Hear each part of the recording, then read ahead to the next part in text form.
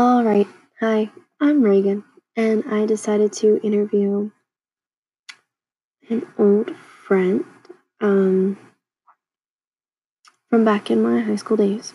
Um, I have also been with them for a couple placements, so I've been in their classroom, and I thought it would be really cool to ask them what they thought about literacy in the classroom while also already seeing what they do in the classroom.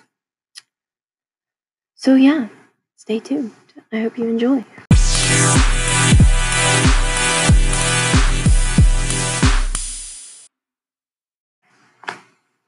All right, the first thing I want to talk about is Vieira's notion that literacy is anything and everything in history.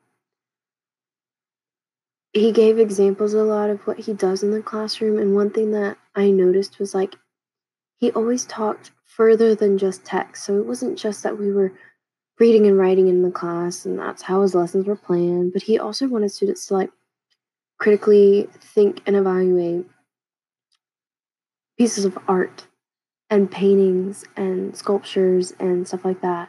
And he also wanted students to listen to music and be able to understand and comprehend why that piece of music was made and how it fits in with history. And so I thought that was just really important to talk about now because in history it does seem to be a lot of reading and writing. But it can also be more fun and colorful, like art and music. Um, I think it also aids to get students more involved and more interested than just sitting there and highlighting a packet of words. Um, and looking at these beautiful pieces of art and music can be way more involving than a chapter from a book. And I also think it's an important skill to learn how to critically look at art and music because that was something that I never did in high school and that I've had to do in college. And I wasn't prepared for it. So I think adding that aspect of literacy and that aspect of like teaching that is a part of literacy earlier is very, very helpful. And it would probably improve a lot of students' freshman year um, grades and probably help with their anxieties as well. So the next thing we discussed is vocabulary, which I find really, really important.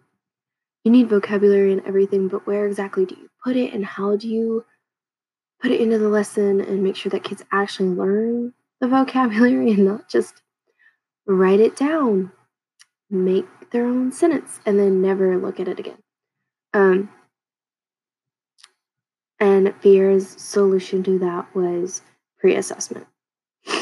Do a Kahoot at the very beginning of that unit or chapter with all the vocabulary words in the Kahoot. And then that will give you, as the teacher, an idea of where the students are with that vocabulary for that chapter or unit.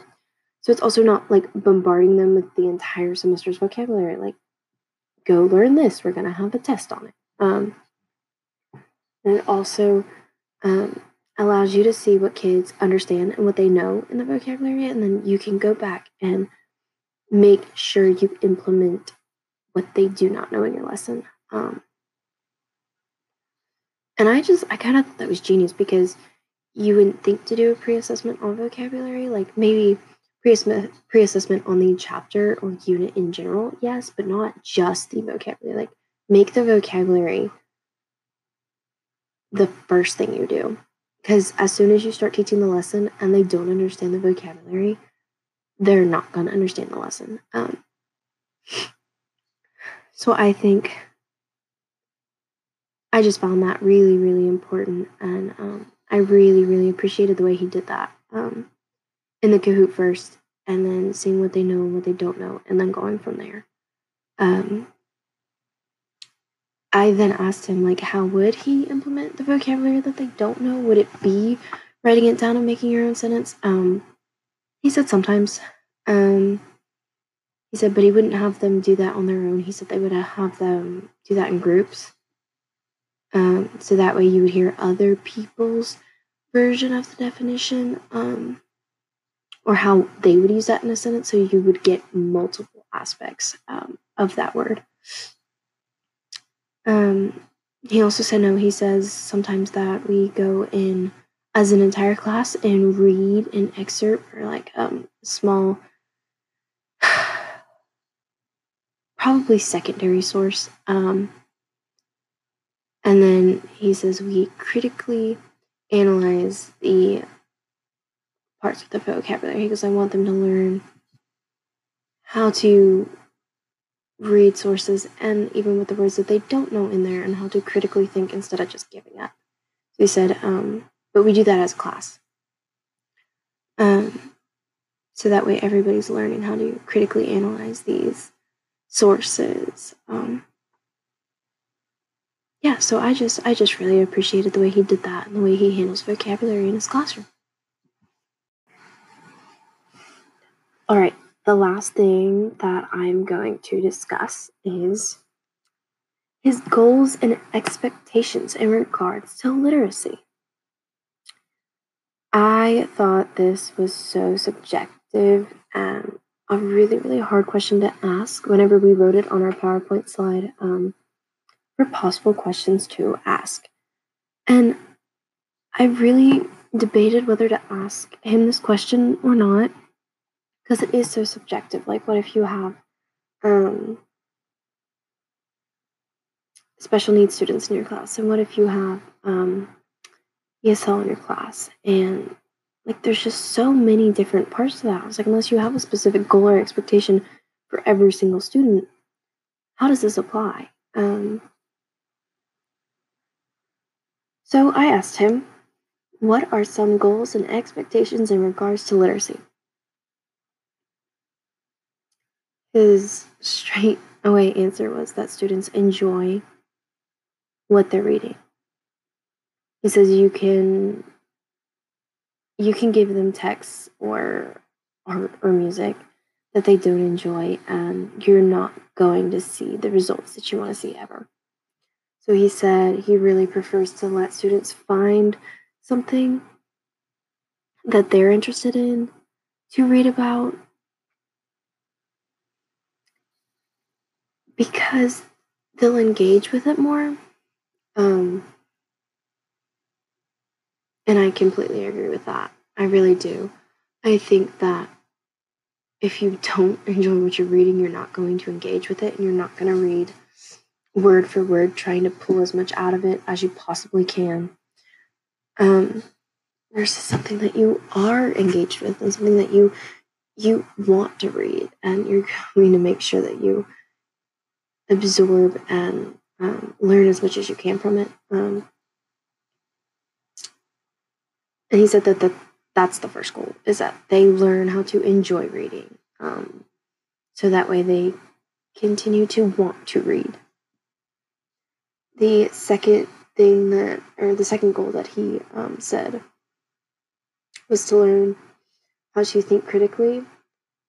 And he said, but this needs to start out in groups. He said this is very hard to learn by yourself, sitting there with a highlighter.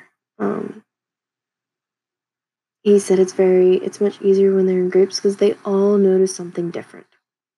So if you give 4 kids the same paper, all 4 of them are going to find a different sentence in there that means something to them. So he said, by doing it that way, students can see that it's not just that one sentence that is the most important part. It's a little bit of everything, and you have to piece those pieces together to find what it is they really want to, what the author really wants to get across.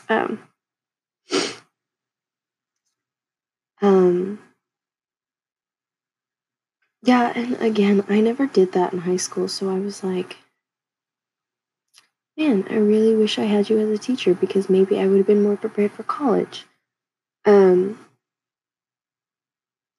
I think the groups thing is really important too, because like reading a lot in one class, in every class, for multiple times a day can probably get exhausting. I know it can. I was in high school. But like being in groups, you can bounce ideas off of each other and you can bounce what you think is important versus what they think is important. And you can also develop these discussion skills that I think could be super important as well. So he said literacy isn't just about critically thinking, although that is a goal, but rather they enjoy to read and they want to continue to read. And once you have that down that way, you build. And now let's look at how you read and how to get the most out of whatever it is you're reading or looking at. Yeah. And I love that because critical thinking is not easy and it's not a skill you develop overnight. So I think that the notion of taking your time and learning how to do it and learning how to do it with other students is a great teaching skill and a great way to also implement that critical thinking and critically analyzing aspect of literacy into your class without bombarding and drowning the students in essential questions and stuff like that. So yeah.